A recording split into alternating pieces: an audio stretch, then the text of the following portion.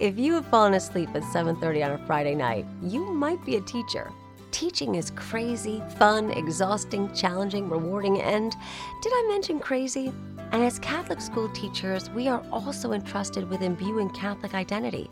It's a huge responsibility, but fortunately for us, there is Finding God, the amazing K through 8th faith formation program from Loyola Press.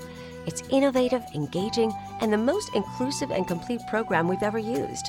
Multimedia? Check. Scripture? Check. Family resources? Check. Bilingual? Check.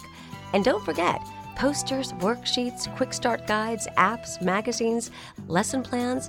Seriously, Finding God has all you need and more. Pray about it. Visit findinggod.com, then order a sample. Finding God might not help you stay awake later on a Friday night, but it will help you sleep better knowing you're helping guide kids toward a faith-filled life. Catholic Teachers Lounge with Jill and Colleen. Welcome to the Catholic Teachers Lounge, the only podcast by Catholic school teachers for Catholic school teachers.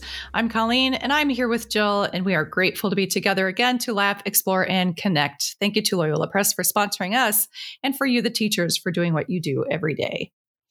Hi, Jill, Colleen.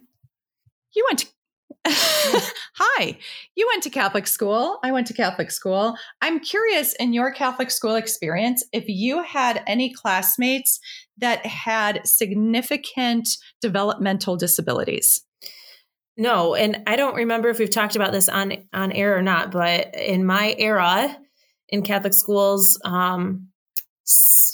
there were often siblings missing. And I think that's the story around here, is that there was, as soon as, so maybe they began in kindergarten with us, and then as soon as something was identified as out of the norm of a regular classroom, then suddenly that sibling would end up in the public schools.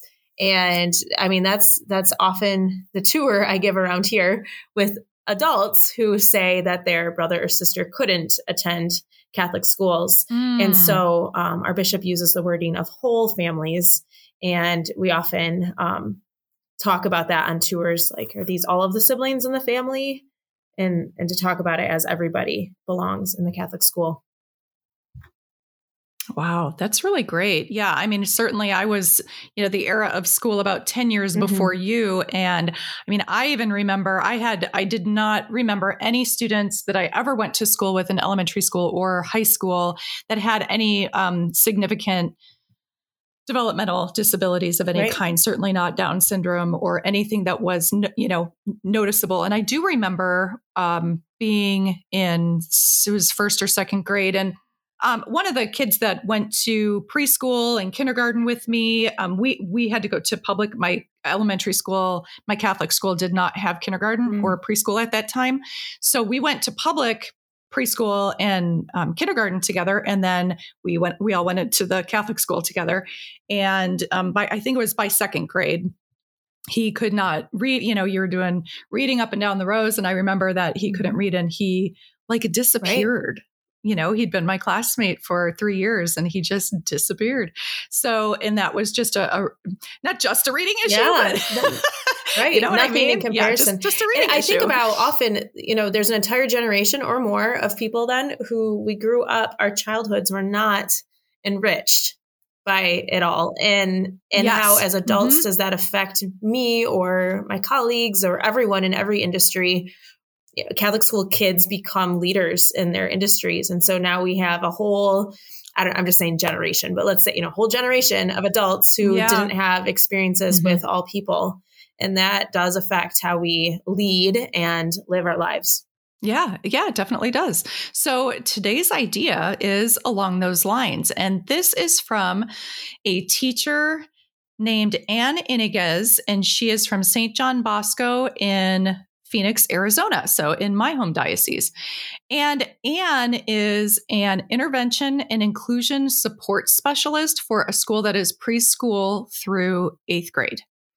And what she does is she does some of the intervention pieces, but she's also a behavior therapist and provides behavior modification for students with autism. So what she wrote about was really the inclusion of students with significant autism. And even students who are nonverbal that would probably be in self-contained classrooms in public school. That's what she noted in her description to us, that these are students that wouldn't even be included in public school.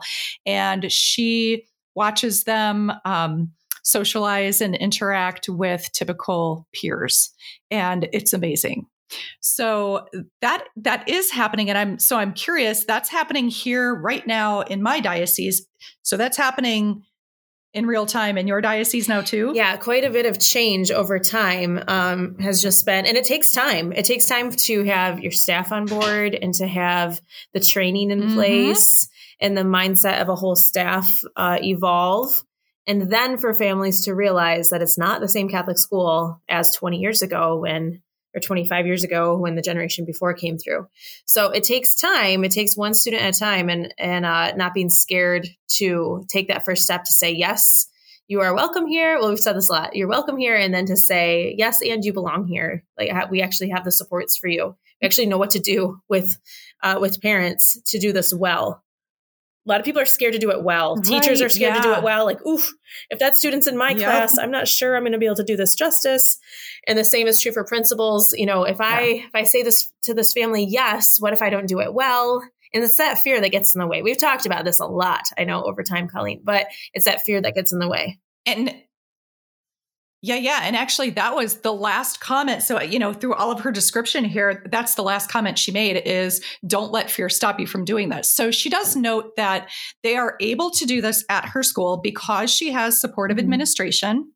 The principal is very supportive of the teachers, gives resources, hired Anne, who is the interventionist and autism specialist. But then the student also, there's a particular student who also needs one-on-one aid. There's a behavior technician that attends class, but that's, it's kind of the give and take between the administration and all of the specialists that surround the student that make it possible for the rest of the community to get to know this child and to really embrace neurodiversity. So Anne notes that she thinks that having neurodiversity in a school is beneficial to everyone.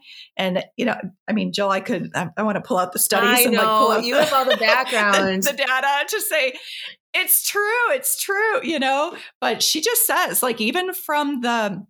even through the lens of typical students valuing differences and valuing the fact that everyone is a child of God, the interactions that they have with each other it's just really beautiful. Okay, I completely agree. Of course, like we're kind of preaching to the choir here to many of our listeners as well. But I think the tricky part is as a teacher, so you're in the lounge and you're talking about, I think there's something different about Carlos.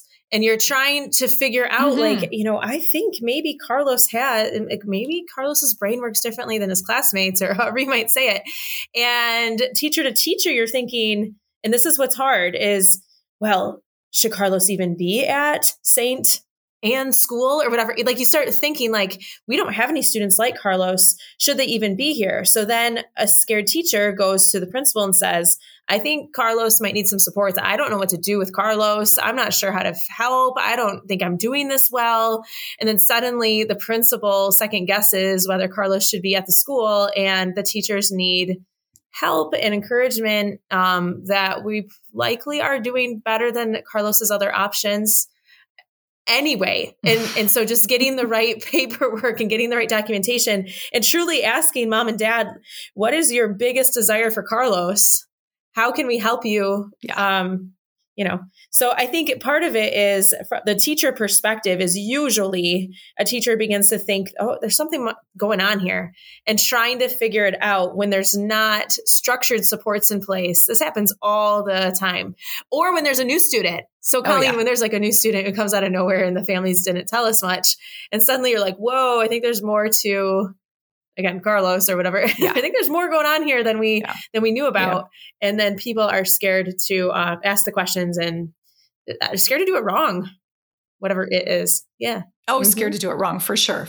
Whatever it is. And I know the bell's going to ring here in a second, but to echo what Anne just said about fear, don't let the fear stop you, because if you believe in mission and you do believe that you can create a place of belonging for for most students, I think that we could be serving more students than we actually do. And maybe Catholic school isn't the place for every single child everywhere, certainly, but certainly we could be doing better. And yeah, so that is the bell. I could talk for another 45 minutes, but that is the bell, and we're going to head on back to class. So yeah, but thanks for the energy boost. This is one of my favorite topics, and we do love exploring ideas and affirming the efforts of all of you out in the field. Keep the suggestions coming in, and tune into our next episode as we talk about more great ideas from fellow teachers. We will see you next time.